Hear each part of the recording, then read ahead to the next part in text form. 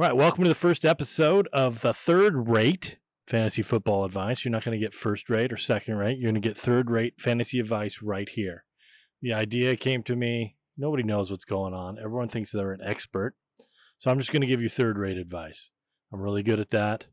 I'm 0-4 in some leagues. I'm 2-2 in some leagues. And I'm 4-1. Well, I will be 4-1 since it's week 5. Also, I'm trying to find some waiver wire guys in deep dynasty leagues, and it's just too hard to find on the internet, so you got to do the research yourself. So I thought I'd throw out some third-rate waiver wire in deep dynasty leagues. Let's start with some of my picks. I picked up week 4, but this is some are on a bye week. But I'm going with rookies because you know that you're going to get, like right now, there's probably people like Agnew, Hardy, Hayward, Hunter Renfrow type players. We know what they are. They're in year 6, year 7. You know what you're going to get. But if you go with a rookie, you don't know what you're going to get. And I love the new Webster Slaughter style wide receiver that's going on in the NFL. And I think it's starting to catch on. You're 5'9", 155 pound. I was a huge Webster Slaughter fan growing up. So you got your Tank Dells, you got your Tutu Atwells. And this week I went with, he's on a bye week this week, but my number one guy, Devon Tompkins for the Buccaneers. I picked him up even before Mike Evans went down, just because I know he's getting a snap count and you never know what he can do. And the other guy I picked up was Dearius Davis out of the Chargers. He's 5'8", 165 pounds out of TSU. Mike Williams is down. He's more a skilled returner, but they're going to use him for some gadgets. I know Eckler was out. They used him for some running plays, but he's a speed. So those two guys are my deep fantasy picks, and Dearius Davis and Devin Tompkins out of the Buccaneers, so Tampa Bay.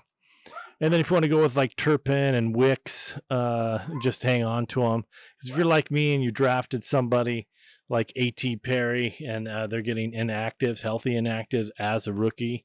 But these guys in their first and second year that are on special teams and then for some reason have an easier way to step up.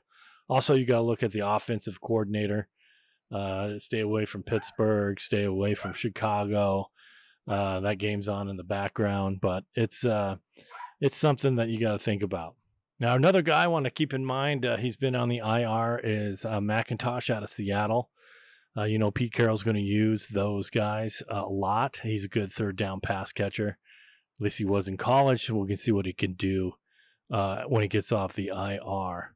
Other than that, it's really hard to find deep fantasy waiver wires. You're going to have to scour the local beat writers to figure out what's going on with somebody who might be coming back, who might be out having outstanding practices. Do your research. But I'm going to try to do this every Monday.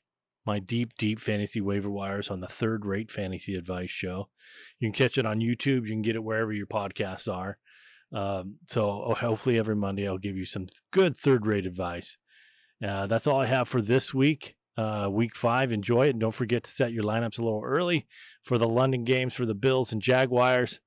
And I don't think they're playing in Andy's room this week, but I guess you can just watch something on Disney Plus as the game's playing. Well, you don't have to go into Andy's room. That's my fantasy football advice for this week. It's third rate, so please don't lock in your bets with me. And I'll see you again on Monday. Have a good weekend.